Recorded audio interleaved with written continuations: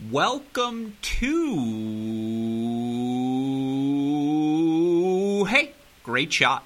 This is the Great Shot Podcast, a Crack Rackets and Tennis Channel Podcast Network production. My name is Alex Gruskin. If it's a Monday, even though it's a Tuesday, you know what we're doing on this podcast. Another ATP Challenger, and this time, Grand Slam qualifying recap episode from Crack Rackets contributors Damian Kust and Jakub Bobrow. On today's show, they offer their reactions to Australian Open qualifying, project which qualifiers are best positioned for main draw success over the course of the next week. They also discuss last week's Challenger action, focusing on Jack Draper's maiden Challenger title and so much more. As I just referred to earlier, I do apologize for the fact that we did not get this podcast out to you on Monday. That was an oversight on our part, obviously trying to balance all of our Australian Open coverage, GSP Ace of the Day picks, recaps on the Mini Break podcast, match of the day segments for all of our Patreon subscribers as well. That said, no excuse. We apologize for the day delay in releasing this podcast. As we know, so many of you listeners look forward to hearing an update on what's happening at the Challenger level, as no two people cover it more closely than Damian and Jakub. With that in mind, I do want to quickly repeat GSP Ace of the Day segments each and every day throughout this 2022 Australian Open available here on the GSP podcast feed. Mini Break pods recapping all of the action available each and every day over on that podcast feed as well. All the content that we're producing available on our website, crackrackets.com. With that said, though, let's get to it. We're talking ATP Challenger Tour Grand Slam qualifying with two of the best in the business to do it. Crack Rackets contributors Damian Kust and Jakub Bobrow.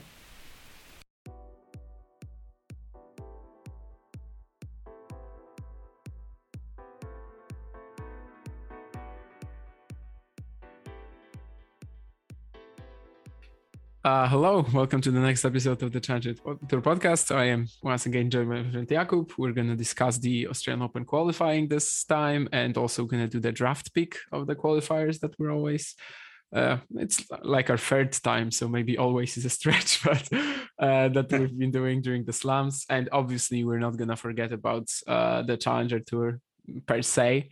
And talk about Blumenau, Forlì, and also preview. So where do we start? Do we do it like last time that we sort of went through the Challenger Tour and then Australian Open qualifiers? Yeah, I mean, I would like start by saying happy birthday if what I said on Twitter was true. Yes, thank you. That is true. It's actually 11 past 11 for me. PM, so it's just my birthday until until midnight. So when we're gonna stop recording, I'm gonna be it's not gonna be my birthday anymore. So anyhow, thank you. I got it just before the deadline, so yes. There we go. If anyone is curious, we're recording this about 2 hours before the Australian Open is due to start.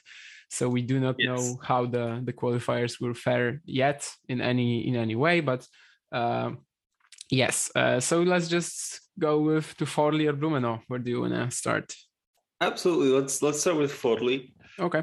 We had an all British derby in the final. Jack Draper beating Jay Clark 6-3, 6-love, destroying him for his first Challenger title. He moves up 30 spots, number 232. En route to the final, he beat Roberto Quiros, Luca Nardi, Alexander Richard, got a retirement from Jean-Bor Piros. How did you like Draper this week? Yeah, we both picked Piros, and I mean, unlucky. It's a retirement. I thought he was looking really good, but until the semis, yes. But in the first set, I mean, Draper was insane the whole week.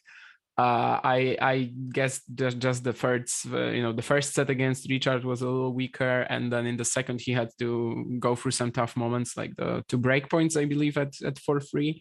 But anyhow, it was an incredible week. I mean, this is a guy we've always looked at as a potential breakout, as someone who has stupidly high ceiling, but he never really found the floor. He was never able to put up 5 straight great performances. Keep that steady level, and there's been very little control over his ground strokes in the latter half of 2021. So it's very reassuring to see him claim this. Obviously, his first Challenger title, gonna propel him to like 213, right? In the ATP rankings. 232 is the number. 200 what again? 232, but actually that might no. That's pre. that's before the final, I think. My bad. Yes, that is for sure before the final. I think it's 213, but 213. My bad. He moved up 49 spots to 213. Cool stuff.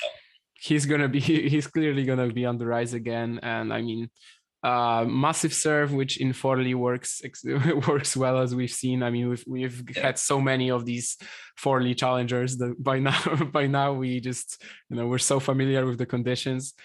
His forehand was excellent in that it was actually, it was actually a steady shot. It wasn't just going at it full power every single time. It had a good mix of power and precision.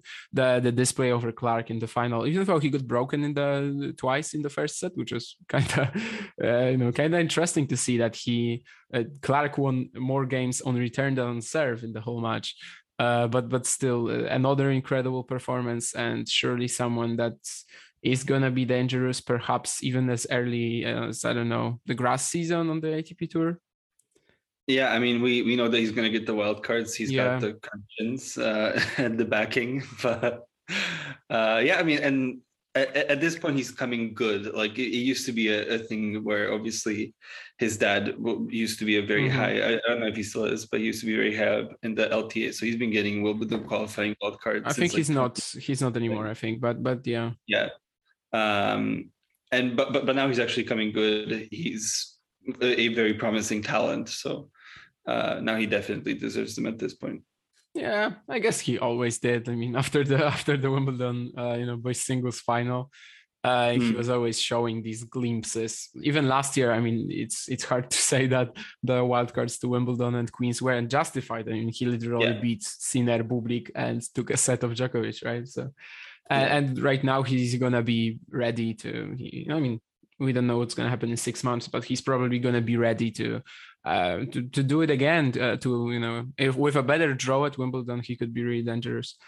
An Albrecht final. This is actually a third in the ATP Challenger Tour history. Certainly didn't expect Jay Clark to do it on a fast indoor surface.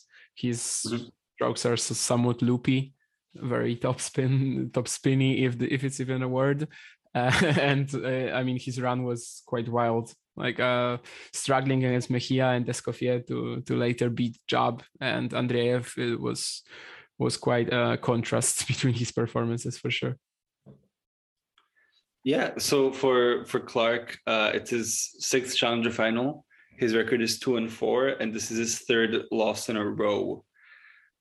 So do you think he's starting to sort of be in trouble when it comes to the finals, or is he just getting outplayed by better guys really in the conditions that he's in? Yeah, I'd say the latter. I didn't know if I wanted to say something like this because it's pretty harsh, but I think he just gets outclassed for the most part. Looking at the rivals he's had recently, I mean, Duckworth, Purcell, and Draper.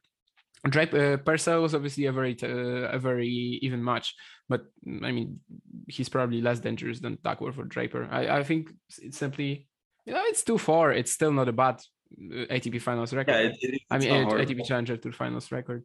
By the way, you probably remember I talked to you once about Bedene's final record on the ATP Tour and how it's completely different from his challenger one, and it's the same for Bublik. I found out this week because Bublik is 0-4 in singles, which most people probably know, but I had no idea that he's 6-0 in challenger tour finals. So yeah, there's quite a contrast there, and it's probably more or less about the quality of the players. So I mean, it's cool that Clark is getting these finals. He's actually proven to be successful in all conditions now. Like he has a clay court title, he's got multiple hard court finals, and right now even indoors, which is certainly not his best. Yeah. I mean, as you mentioned, I felt like his run wasn't the hardest. But we did have Andreev reaching the semifinals there as a qualifier, which was certainly a surprise. Beat guys like Hertz in the final qualifying round, and Tiunev and Furness. So certainly a good week for Andreev there. Yeah, I mean, I think he can easily get runs like this in these depleted challenger fields. He's obviously not really going, with that game, that very defensive, pushy sort of game. He's not gonna be a world beater probably unless something massive changes in it. But he's certainly capable of beating guys like Furness or Turnev. Paul Jab was in the quarters as well, which is cool. I think I don't know if I think you also mentioned him, right, as someone who could potentially do well from college. Maybe was it? I'm not sure if I did, but we had this one episode where we talked about guys from college who we're excited to see. You didn't mention, maybe it wasn't you, but anyhow, I was certainly very high on Jab coming into this year, so I'm happy to see him do some impact on the Challenger Tour, which is certainly what he should be doing with how he performed in ITFs last year. Mm-hmm. And before we move on from Forley, do you want to guess who won the doubles? No, I didn't actually even check that. No way. Oh, okay, Wait. Jesus. Okay, I was thinking of Zdenek Kolarz. Oh, no. It's okay, yeah. Kolarz wasn't in the tournament. Okay, because when you said that, I was playing qualies in Australian Open. Yes, of course. He won a title last week, and that's why I instantly went to him. I remember watching. It was Doumbia and Red Bull. Yeah. The Challenger Tour doubles legends really at this point with how much they win and how much they play, beat Mejia and Richard in the final, which was a pairing that I wasn't really expecting, to be fair. But I guess they only recently started having that success on the Challenger Tour. They only seem to have maybe more 9 Challenger Tour titles together. Fun fact for the audience, I recently checked who has the most Challenger Tour doubles titles. And it's the Ratiwana brothers, and I think one of them has 48 and the other 46. One of them got 2 with someone else, which is pretty crazy. I mean, these are incredible stats. I think they stopped playing in like before the pandemic or something like this. So yeah, I think so, because they were. I remember their rankings. Haven't seen them in a while. Yeah, I see one of them finished before the pandemic, and the other one played also before the pandemic. They both haven't played since the pandemic. I guess they're not coming back, being 39 and all, but yeah, maybe for some sort of one last tournament. Right. Well, let's move on to Blumenau, the 50 there, which was won by Igor Marcondes, beating Juan Bautista Torres in the final 3-6, 7-5, 6-1. His second challenger title. He moves up 50 spots to number 276. How did you like Marcondes this week? The final was honestly like the worst match he played this week, probably, of what I saw. But Torres was really very competitive in this one. He led 6-3, 3-1. Marcondes seemed gassed after maybe there was that one match against Moreno de Alboran that was 3 hours 23 minutes long, I believe. So he didn't really have that explosiveness in the forehand, and then he somehow fought back to 5-5 in the second, and Torres just completely broke down. For a guy whose best asset is probably consistency, I mean, he's very fast around the court. He's got a very decent forehand, but I'd say consistency is probably what he does best. His strokes just completely, faded, and also double faults crept in, and then it was, a pretty sad thing to see a 19-year-old playing his first challenger final. And I believe, the crowd probably had some impact in that. The Brazilians were crazy. Insane. Yeah, the Brazilians were absolutely crazy. And they were stepping over the line at some points to me, like, cheering for double faults, cheering for simple errors. I remember there was that straightforward smash that Torres missed, and I was actually doing something else, and I wasn't looking at the screen, and then I heard the claps, and I was thinking, oh, I have to rewind that. I mean, Marcondes must have won a fantastic point. And then I hit the the button. and I see that Torres has a very easy smash, and I was like, "Whoa, is Marcondes gonna, have some crazy defense in this point?" And no, Torres just hit it wide, and that crazy roar from the crowd was simply because Marcondes won a point, and I don't like that. That's too much for me. Obviously, that's not going to be any sort of an explanation for Torres. He still, should have been able to clinch that victory. He was definitely the better player for a set and a half. But he didn't. Marcondes did play very well in the first weeks. I think there's in the first part of the week. I think there's plenty of people who are gonna say that he won one of the two weakest fields in South America, probably. I mean, you have to agree with this. Then again, we're just gonna have to wait and see how he does in the more competitive challengers in South America. I don't think Concepcion is actually that. I think he withdrew, so maybe after this. But some of the matches he played were certainly very high level. The way he can, have that shot making from the forehand or even the backhand when he's on is quite good. Although usually it's a weakness. The final against Delian in Florianopolis is certainly a match that stuck with me, and he played on a crazy level there. I mean, I'm certainly looking forward to seeing more of Marcondes. He beat my pick for the title, Genaro Alberto Olivieri, in the semifinals. Your pick, Fernando Verdasco, departed a little earlier than that to Moreno de Alboran in the second round. Kind of what I don't know. You certainly didn't expect this from Verdasco. I had a feeling that he might lose to Marcondes in the quarterfinals. Yeah, I did say that Moreno de Alboran is somewhat tough. I remember. I guess I just really wanted that Marcondes Verdasco quarter. As I mentioned last time, the lefty forehands, the way they unleash at it, it's fairly similar, and I really wanted to see them matched up against each other. So I am a little bummed. Then again, I probably shouldn't have expected that much from Verdasco, but it still felt like the draw is, weak enough so that he can clean up even at this stage. Maybe not. Maybe he's gonna get better as the year progresses. Who knows? Just quickly wanted to mention Juan Bautista Torres breaks the top 400 with this result, moves up 75 spots to number 398. So we might be seeing more of him as the year progresses. Anything else from Blumenau?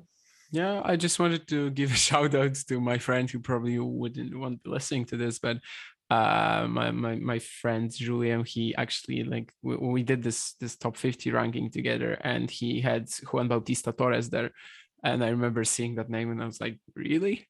So I guess the Argentinians or who's laughing now? I mean, he seems to have a very good knowledge of Argentinian tennis or maybe South American tennis. I guess I'm usually probably better on the European stuff. And he also had Santiago Fa Rodriguez Taverna very high. So, shout out to this guy. I mean, he was definitely smarter than I was in terms of guys like Torres or Rodriguez Taverna, the younger Argentines. Yeah, I mean, for me, Torres came out of nowhere, so it wasn't even on my radar at all. All right, should we go to match of the week and upset of the week? Sure. Who's your upset? Upset. Did I pick it? I think there is one that had crazy high odds. I don't know if you missed it or not.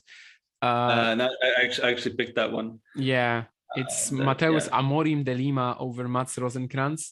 I see it as like a 14-1 on the website that I'm checking it on. So this happens very rarely in Challenger Tour matches. You can see these odds in a slam when, I don't know, Djokovic plays Nadal, or Djokovic or Nadal play someone or something like this. I don't know, Medvedev Laaksonen is probably something like this at the Australian Open. But on the Challenger Tour, it happens very rarely, and it just shows that the 17-year-old Brazilian was basically unknown to the bookies as well. Which is weird because they have to do a lot of research. I don't know how this match went, honestly. I didn't see it. But am I this surprised that Rosenkrantz was able to lose on clay to someone, who is 17 and then won just one game of Marcondes? I guess I am. While you talk about your upset of the week, I'm gonna see if there's something else that I can pick, but I might be sticking with this. Yeah, one. I mean, I am surprised. Rosenkrantz, he did lose first round last week, but it was I don't know if you can say good loss, but he took a set off. It was a good loss, yeah. Rodriguez Taverna, and then he went on to win the doubles. And he goes here and loses to, I think, a 16-year-old or a 17-year-old or something like that, who is... Oh, actually, like, he could be 16 because the site has 1st of January as his date of birth. So that's probably, just them assigning. He's 16, yeah, he's 16 even. Yeah, so a 16-year-old who has never even won a juniors title from what I can see. He's reached a couple of finals in Brazil. He might turn out to be really promising. We might be talking about him in a couple of years, but I just did not see that coming at all. So yeah, that's De Lima over Rosenkrantz there. Can't blame you. I know this is not crazy, but I think maybe Torres Diaz Acosta is a fairly fairly surprising result, as well as we didn't really have Torres on our radars, as we mentioned. I remember there was a point this week where I thought, why didn't I pick Diaz Acosta again? And then, the result would have been the same. So I remember actually thinking of Marcondes, so a little bit of a bummer there, but I guess I just wasn't really sure he would capitalize on that Florianopolis win. He's now on a 10-match win streak on clay. Had that second round in Rio de Janeiro in the meantime. Yeah, and match of the week, what's yours? I have the quarterfinal between Zsombor Piros and Vasek Pospisil. Piros beating Pospisil 7-6, 7-6. Very exciting match, full of really fun rallies. You have the really good offense from Pospisil, trying to get to the net. Piros's defending was also amazing. He is screaming and shouting for a lot of that match. So I'd recommend to go back and watch that one. I think it might end up being one of the contenders for match of the year. If it went 3 sets, I feel like it'd be more locked in there, because it is a straight set match. It's sort of harder to pick it. But yeah, just really high quality, really enjoyable. Yeah, fully agree. I didn't end up going for this. I went with Moreno de Alboran losing to Marcondes. As I said, 3 hours, 23 minutes of crazy drama and very high quality. But Pospisil Piros was definitely like, if you're like a casual fan of the Challenger Tour, then this was probably the one that you watched this week, right? Like that's the blockbuster that you could sell to the big crowds. Yeah. I mean, they're certainly like quite big names, especially for this, where we didn't have our all of the guys playing slam qualifying. All right, on we go to the previews. So far for our winners picks, we have 2 zeros on the board. Nobody's guessed anything correctly going into week 3. So boo for us, but maybe this is the week. So here we go. Where do you want to start, Forli or Concepcion? We've just been in South America. Let's maybe finish it. All right. So Concepcion, we have top seed Hugo Deyen playing a qualifier. Hold on a second. I'm going to open a different draw. Yeah, we've already got the qualifiers placed, which is somewhat unusual. Yeah. Because the qualifying draw was again not full. Yeah, yes. All right, here we go. So Hugo Deyen plays Cristobal Castro, a Chilean qualifier. Winner of that faces Strong Kirkheimer, my favorite name in tennis. Tuna is my favorite one. Tuna is a really good one, yeah. So Strong Kirkheimer or Ignacio Becerra Otarola. Other season section is Renzo Olivo, number 5, playing Pedro Sakamoto. Winner faces Benjamin Torres or Quentin Foyot. Next section, we have Daniel Elahi Galan, 3rd seed, playing Alexander Merino. Winner faces Nicolas Moreno de Albaran or Miguel Angel Reyes Varela. Other seed in the section is Camilo Ugo Carabey, playing Gonzalo Achondo. Winner faces Noah Rubin or Victor Nunez. Then we've got 4th seed Francisco Cerundolo playing Daniel Dutra Silva. Winner faces Felipe Hernandez or Matias Franco Descote. We've also got Santiago Fa Rodriguez Taverna playing Wilson Leite. Winner faces Nicolas Alvarez or Diego Hidalgo. Sorry. And finally, Andre Martin is the second seed playing Gonzalo Villanueva. Winner of that faces Gonzalo Lama or Michael Vernier. And then we have Facundo Mena, sixth seed, playing Carlos Gomez Herrera. Winner of the faces Buruchaga or Rodriguez.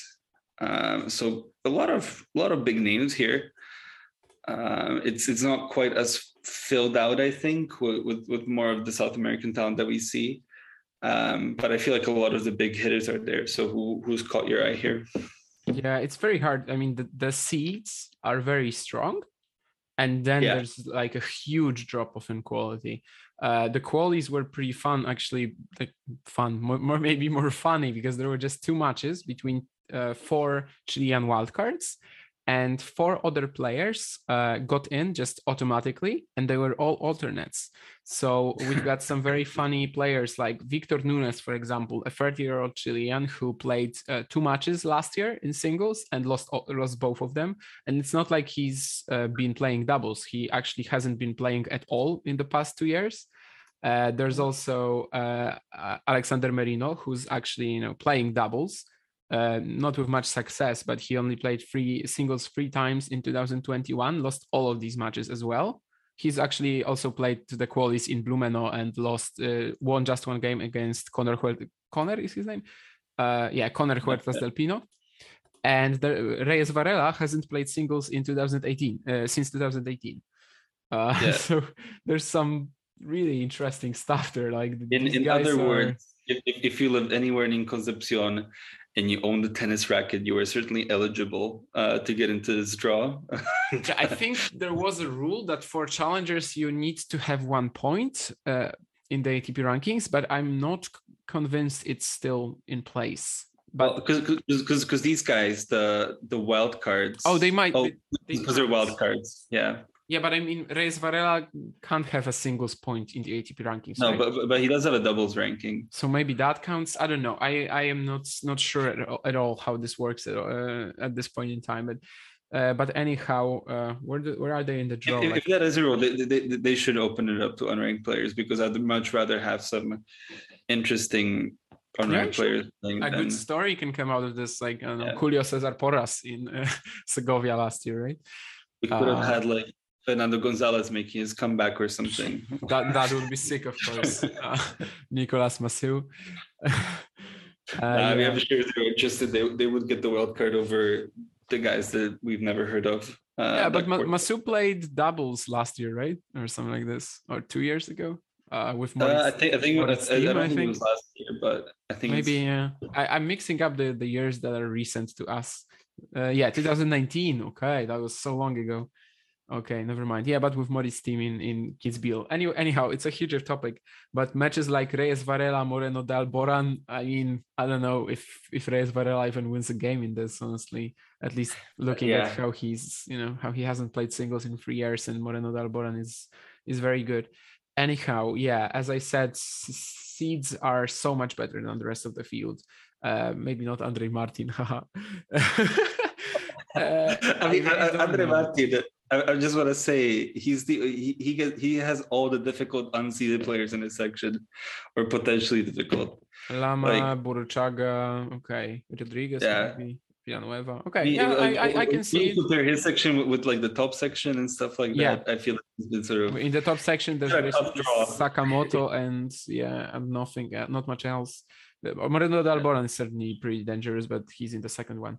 Anyhow, I think I'm just gonna go with the easy way out. Like all of these guys went to Australia, right? Mena, did Mena go to Australia? I can't remember. But Cerundolo did. Cerundolo did for sure. Ugo Carabelli did. Olivo did. Galán did. Delian did. Yeah. I'm thinking between... Rodriguez Taverna didn't go. I'm thinking between Delian and Rodriguez Taverna. The question is, do I trust Rodriguez Taverna this much? Especially if he plays Fran Cerundolo. Okay, I guess this is a bit of a bold one, but I'm gonna go with Rodriguez Taverna then. He didn't go to Australia. He should be better prepared simply. And, one has got a lot of confidence from that Challenger 50, and the way he played there certainly warrants him going deep at the event of the higher category, especially as the draw, again, besides the seeds, isn't that much tougher. Yeah, I mean, I see the logic there, but I've decided to ignore the logic and go for Francisco Cerundolo. I mean, he's a very good player. He gets a nice couple of rounds to play himself into form, get used to the jet lag or whatever from Australia, and then go out and win this title. I mean, he's definitely one of the most talented players in this draw for me. So I see the logic in this one. Like it's also not an illogical pick. I would love to see that quarterfinal between him and Rodriguez Taverna. Yeah, that would be exciting. All right, let's go to Forli. Forli, where we have top seed Vasek Pospisil playing a qualifier. Winner of that faces Stefano Napolitano or Nino Sederušić. Then we've got Lukáš Lacko playing Andrea Pellegrino. Winner faces Ferreira Silva or Arnaldi. Next we have Cem Ilkel, third seed, playing a qualifier, and then Jack Draper or qualifier. Also in the section, we have Daniel Masur, the seventh seed, playing Andrea Arnaboldi, and Pavel Kotov playing Denis Istomin. Third section, we have Alto Celibiok playing a qualifier, and then another qualifier or Franco Akamenone. We also have Gregor Barrer playing Jay Clark. Winner of that faces Cedric Martel Štebe or Filippo Baldi. And in the final section, we have Quentin Alice playing Prajnesh Gunneswaran. Winner faces Ginat or qualifier. And then we have Kacper Zhuk playing Tung Lin Wu. Winner faces Antoine Huang or Gianmarco Moroni.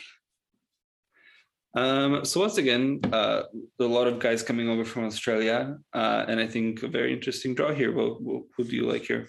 Yeah, it's so much better than Concepcion for sure, and even the qualies, like we just mentioned, that the qualies in Concepcion the qualies are really something. A mess. And here, I mean, first round matchups were, I don't know, Fernez Vatutin, Kopil Quiros, that's a crazy one. Goyo Jab, that's another ridiculous one. There's gonna be, for example, Turnev Foreitek tomorrow to even make it into the main draw, or I don't know, Rossol Fernez or Goyo Midler. I mean, this is just pretty insane for a challenger that's happening during a slam. But these are pretty much all the best guys that aren't South Americans and didn't qualify or but still wanted to play a challenger this week. Anyhow, I have no idea what to pick here. Pospisil wasn't that bad, honestly, last week, and it almost makes me want to go for him, but I don't trust him against Serdar Rusic. Pellegrino could be dangerous. Maybe Lacko. I mean, I don't want to, trust him again. I think I've had my fair share of expecting Lukáš Lacko to do something, and he didn't. But in conditions like in Forli, he can always do well. Draper, I don't think winning 10 matches in a row is something that's gonna come easy. So I also am kind of skipping this, although I could, if it was a week later, I think I could see myself picking Draper here. I really don't trust anyone. Alice I think he's been playing very well, but over the past 4 months, he's lost 5 matches from match point up. That's, you just cannot do that if you hope to, I don't know, break your career high ranking, which he certainly, I feel like he's playing at a level that could allow him to do it. Kacper Zhuk, I don't know. He lost to Brody, which was a very tough draw in Australian Open qualies, but had some ankle injury as well. I'm going to go with Altuk Celikbilek. I don't know. I feel like this is a guy I go for a lot. He probably brought me a point last year at some point. And probably the Pozoblanco one. I at least I think so. Pozoblanco, was it? No, Porto. And then he also won Pozoblanco.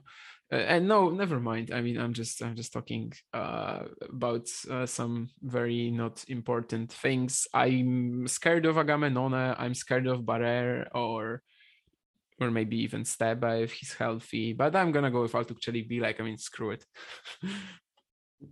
Fair enough. I'm sort of using your logic from the first tournament to this tournament, and I'm saying Pospisil was here last week, as opposed to all of these guys. I actually quite like his section. He looked good to me last week as well. That loss to Piros was very tough. So yeah, I'm doing this. I'm going Vasek Pospisil here. Yeah, I certainly don't hate that pick.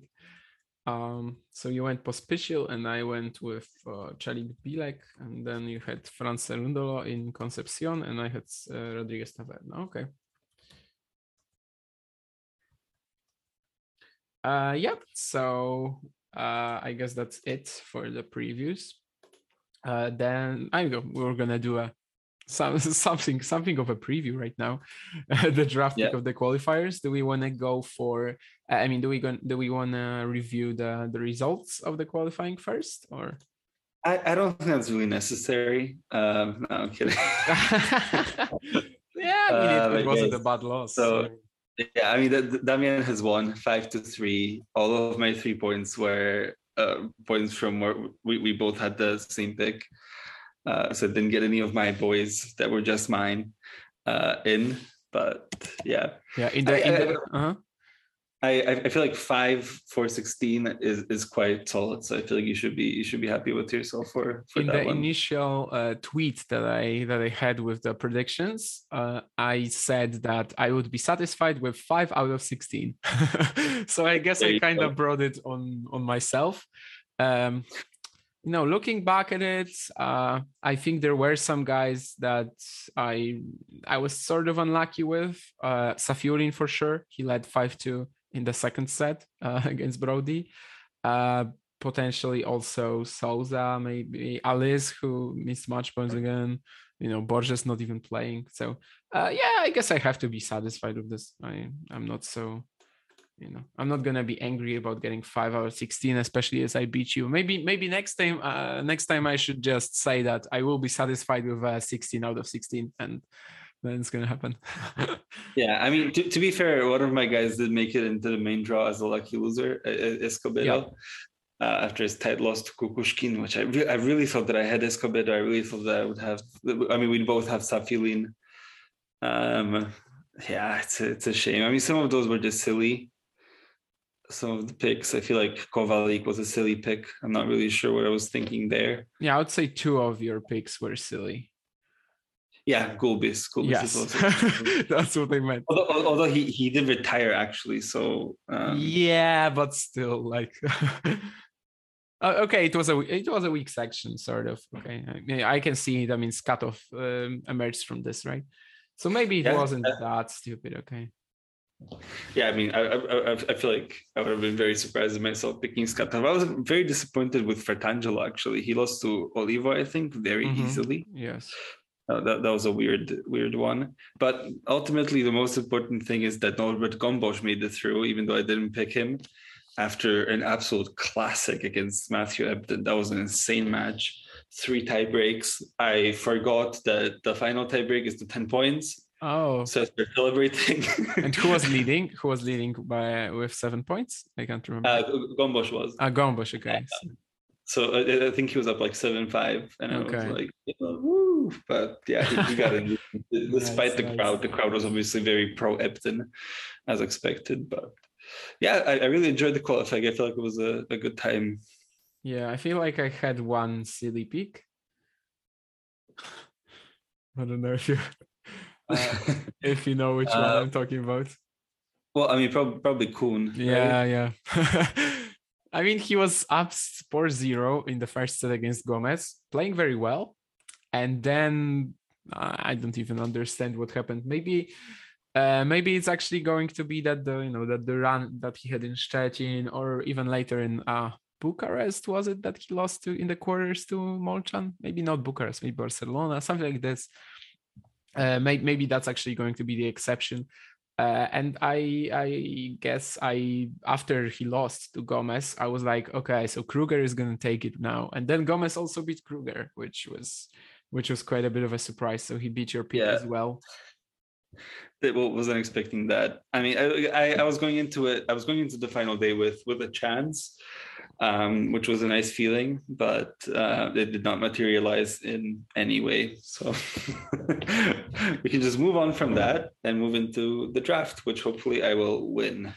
Yeah, I'll just say that after like, I don't know, 6 or 7 matches, I think I was already sure of winning or something like this, because Martyr and Mahacz were so early in the day, and Tabilo was so early in the day, Lehečka as well. So then we just had these guys who we picked, who both of us picked, like Safiullin, for example. So, yeah, or Daniel. So yeah, but just for clarity, we both got a point for Martyr, Mahacz, and Daniel, and I got 2 additional ones for Lehečka and Tabilo. I found it very funny that you went for a Slovakian, but not the right Slovakian, because there were like, I don't know, 3 of them in the draw, probably. Four of them, and I picked probably the worst one. Yeah, you probably picked the worst chance. Yeah. Horansky made it to the final. Horansky, right? I forgot about Horansky. Yes, that would have been a pretty. Well, no, actually, there was 5 because Andre Martin lost in the first round as well. Okay. So yeah. So who was it? Lachko, Horansky, Martin, Kowalik, and Gombos. Okay. Yeah. So you know, when I saw Gombos qualifying, I was like, you're gonna be a bit angry about it. I was just happy with it. Like I felt like just happy that he qualified. Okay. A logical pick who just did not materialize at all. I knew that you were. If you had picked Gombos, I would have been a bit pissed off about it. I think. But yeah, it was all right. Hijikata and Bergs also retired, so we couldn't really do. Yeah, we couldn't really do much there. I don't know if they would have made it through. These were pretty. Like, okay, the Bergs section was very tough. Hijikata's not really if he beat Zumhur, but I think I was still impressed with what Rinky showed. I guess you know, before the cramps, very extreme case of cramps, I was very like, you know, just reassured that okay, this guy is gonna have potential. Because I saw and then you also had a pick of yours pull out. You had Nuno Borges pull out. Yeah, I had Borges pull out, but that was another tough section with Kukushkin, Escobedo. I'm not at all convinced that he was actually winning this. Was there someone that like really disappointed you of your picks? Yeah, I mean, as I said, Fratangelo, I was just very surprised at how easily he lost. I picked the wrong Australians. I don't think any of my Australians came through for me. Who qualified out of Australians? Who did qualify? Yeah, so maybe you didn't actually pick the wrong Australians. Yeah, I mean, I think the mistake was picking Australians. Yeah, I picked like 3 Australians for no reason. I picked 1, I believe, Kubler. No, Hijikata as well. So you actually, whoa. No, you went with 3 because you didn't pick Kubler. Okay. Koboli was like, I was very surprised with how close you got to a point there. Yeah, I was very happy with Koboli. He had he beat Kolarz, right? And then I can't remember. Yeah, Kolarz and Andrew Harris, yes. Yes, very Andrew Harris, Flavio Koboli. That was a match that was impossible to predict, as Harris hasn't really played in so long. Anyhow, let's get to the draft pick. I think we're gonna have to do rock, paper, scissors. We cannot include lucky losers as we did at the US Open, I believe, because there's 3 of them, at least for the time being. As I mentioned, we're recording this. We're currently 1 hour and 9 minutes until the main draw starts. So we cannot really, if there's going to be any more lucky losers, then we probably could have done it. But, for now, we have to just stick with the qualifiers. The lucky losers right now are Souza, Escobedo, and Caruso. So actually, quite premium picks, I think, right? I mean, Escobedo is playing Bublik. Caruso is playing Kecmanovic. That's another winnable one. And I can't remember where João Souza is in the draw. Souza has an okay draw, I think. Playing Sinner, so that's. Oh no, never mind. Yeah, we wouldn't really be hoping to pick João Souza, but Escobedo and Caruso certainly were one of the premium picks. Anyhow, we're not going to do that. We're just going to go with the qualifiers since we cannot split 19 into half. We're not magicians. Anyhow, let's do rock, paper, scissors for who starts then. 3 or... Ooh.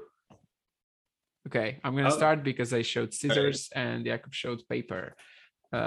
So I guess I'm just gonna go with the easy way out and just pick Tomasz Machac. He's playing Juan Manuel Cerundolo in the first round, which I believe is like almost an insta win with how well he's playing. Machac is 8-0. The qualifying run, there was one weird set against Ugo Carabelli, but after that, I don't think he was even broken in the next 6 sets. And I mean, the beginning of the year that he's had is just incredible. And obviously, Cerundolo in faster hardcourt conditions is not going to be that great. If I remember correctly, the second round is, it's Isner or Cressy. So, it's winnable. It's not one he to be favored in, but I think I'm just happy to take these. I would expect Machac to grant me like 9 points, probably 8 for the first, because if you never listened to a draft pick of ours before, we have the scoring system where each set is worth a point, and then if the qualifier wins a match, it's 5 bonus. So a won match is 8 points. A set is just, it's just 1.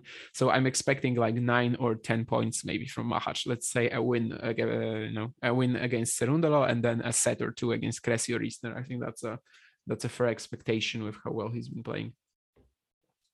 Yeah. I mean, Machac would probably be top of my list, but this guy is right up there with it with my second pick. I'm taking Norbert Gombos. I didn't pick him in the first thing. He's playing Skatov and then Cilic or Gomez. You look very surprised. I was surprised, yeah. I feel like he's quite up there as for guys that I expect to win the first round.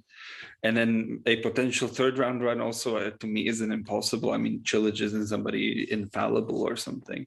So my second pick, I'm kind of at a crossroads here, but I'm going to take what I think is the bolder route here. I'm going to take Kukushkin, who has Tommy Paul and then Karo Kecmanovic. I quite like the third round potential there. Obviously, Paul is really good, but yeah. I was sort of deciding between this, and I think you're going to take the next person next, but we will see. Okay, I mean Kukushkin. Wow. That's a bold one. I can see what you mean about Caruso Kecmanovic. I wasn't really thinking of this because I just don't know how he beats Tommy Paul, but we're gonna see. I don't know if it's the guy you wanted to pick, but my next idea is Taro Daniel. Yeah. He's playing Thomas Barrios Vera, and I guess I am really just expecting him to win this one. It's a good strategy in this game to pick if there's a qualifier versus qualifier matchup. It's a good strategy to pick both of them. But I'm not gonna do it because I just really feel confident about Daniel, and there's plenty of third round potential there as well. Like Basilashvili Mare is really not a second round. No, it's not impossible if Daniel is serving as well as he's been since the start of the season. Like with his baseline game, it's not the ground strokes that were the issue, right? If you can get more 3 points from the serve, then he can really make a big step forward. I mean, I guess it's too early. I guess it's too small sample size to say if it persists. Obviously, it's not gonna be like against Caruso in every single match. If you haven't checked the stats there, he hit 14 aces in 41 service points. That's obviously not going to be like this every time, but if he can keep that ace percentage around 10%, which is what it is for this season, actually after the match against Caruso, it could be even higher, like 12 or 13. If you can keep it at like 8-9, that's going to be that's going to be a huge step in his career. I feel like he can turn his career around. I have no idea if it persists, of course. If it's just a product of the fast conditions in Australia or something like this, maybe of the heat. We're gonna see. But anyhow, Barrios Vera is a matchup I'm expecting him to win, and Basilashvili Mare, I think he has a very good shot against either of these two. You actually ruined my strategy because one of my ideas was to go for Gombos and Skatov. because I don't know if I see Gombos as such a clear favorite of this. I was so impressed with Skatov in the qualies. He finally has like a real weapon right now with the forehand. And I just don't know if Gombos wins it so clearly. But right now, after the strategy is taken away from me, I guess I will go for something else. There's plenty of qualifiers who don't really stand a chance, probably. And I am gonna go with, okay, I have two guys in mind, and I think I'm gonna go with Liam Brody.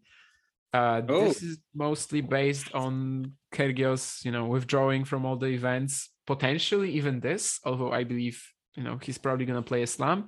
But Brody is a very unpleasant matchup. I feel like he's, for a player struggling to get consistency, especially in after not having played in a while. I feel like Brody is not someone you want to play in circumstances like this. So I also feel like Brody was a solid pick, but I had him quite a bit lower down on my board. Okay. I mean, it's either like Kyrgios plays, and it's a tough matchup for him, or it's potentially a lucky loser, and then we'll see. But yeah, that's interesting. I'm going to go for, who am I going for here? All right, Radu Albot.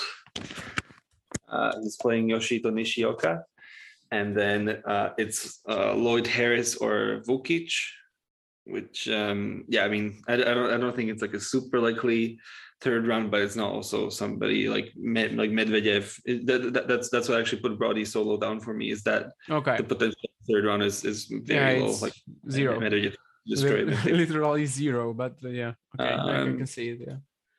And now I'm thinking whether to try and risk again for a little more potential in the third round, and I think I'll go for it again. I'm going to take Yuji Lehečka. So you clearly wanted Lehečka, yes. Which is quite a first round. But then the second round potential is Benoit Paire or Thiago Monteiro. So the winner of that match, to me, Dimitrov Lehečka, it's not a bye, but it's a very easy second round. I agree. So, yeah, I'm glad I stole Lehečka there from you. Yeah, you also stole Albot, because these were gonna be my two next picks. But I guess it makes sense. I mean, Albot just has a very good shot against Nishioka, and Lehečka, if he plays his best, he can battle Dimitrov. And then the second round, if he would progress with this, yeah, as you said, I mean, if he wins the first one, he probably wins the second one as well. So I am very, very sorry for myself right now. Anyhow, who else can I pick there? I think this is probably the moment where I have to pick Timofey Skatov, just on the not so off chance that he beats Gombos or even gets 2 points or something like this. We'll see. Yeah, I probably have to block that option for you. The big question right now, whether there is, like for me, is whether there is someone I like more than just picking Barrios Vera and making sure that that I get at least 8 points.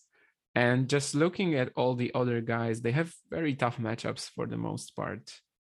Yeah, so I think I'm just gonna go with Thomas Barrios Vera, just to make sure that these 8 points, even though I am very confident that Daniel is gonna win this, I just want to make sure that these 8 points are in the bank. Yeah, I mean, now you took two of the picks that I was going to take here. That was going to be my strategy: lock up Gombos and take away Barrios Vera, maybe for an upset against Daniel. What am I doing here then? All right, I'm going to go for Yannick Hanfmann here. He plays Kokkinakis, who's in great form, but I don't know, maybe fatigue or something. The next round after that is Nadal or Giron, which is, I think, unlikely. But yeah, Hanfmann, I think can certainly get a set at least. I will go for Milojevic as well. He plays Mackie McDonald and then Karatsev or Munar. Yeah, I mean, I feel like McDonald is definitely a better player, but it's not impossible that an upset can happen there, as opposed to, I feel like the other ones are quite not set in stone, but I feel like less likely. Some of them are more or less, yeah. Hanfman was going to be my next pick as well. I just feel like if he can hold his serve regularly, then he can beat Kokinakis in a way that, Thanasi's weakest link like in his game is probably the return right now. We even saw it in the week that he just won. He's made an ATP title. The free tiebreak match against Isner. Obviously, it's not wrong to go free tiebreaks with Isner, but especially the final against Rinderknech in the first two sets, I think there's two deuces, one each per server, and he just wasn't really able to get close to it anyway. Anywhere close to breaking. Then Rinderknech fell apart. There were also a lot of matches in 2021 where that was the issue for Kokinakis. For example, one that lives in my head is like against Sugita at the US Open qualifying. Obviously not the biggest of servers, yet still he was able to make Thanasi's life on return a nightmare. And I just not sure. I would love to see Kokinakis Nadal round 2. Like that's probably the highlight of the round for me, and I really hope we get it, but I am afraid that Hanfman might indeed ruin it. He obviously cannot use his second serve kick serve in these faster conditions, lower bouncing, but the first serve gets a huge boost. Anyhow, we've got 5 players left, right? So you said that basically no one has has a chance to win anymore. So we've got Emilio Gomez, Maximilian Marterer, Marco Trungelliti, and who else? Echeverry and Tabilo. Okay. Yes. Yeah, I wasn't really planning to go for Milojevic, but I guess looking at who is left, I can kind of see that.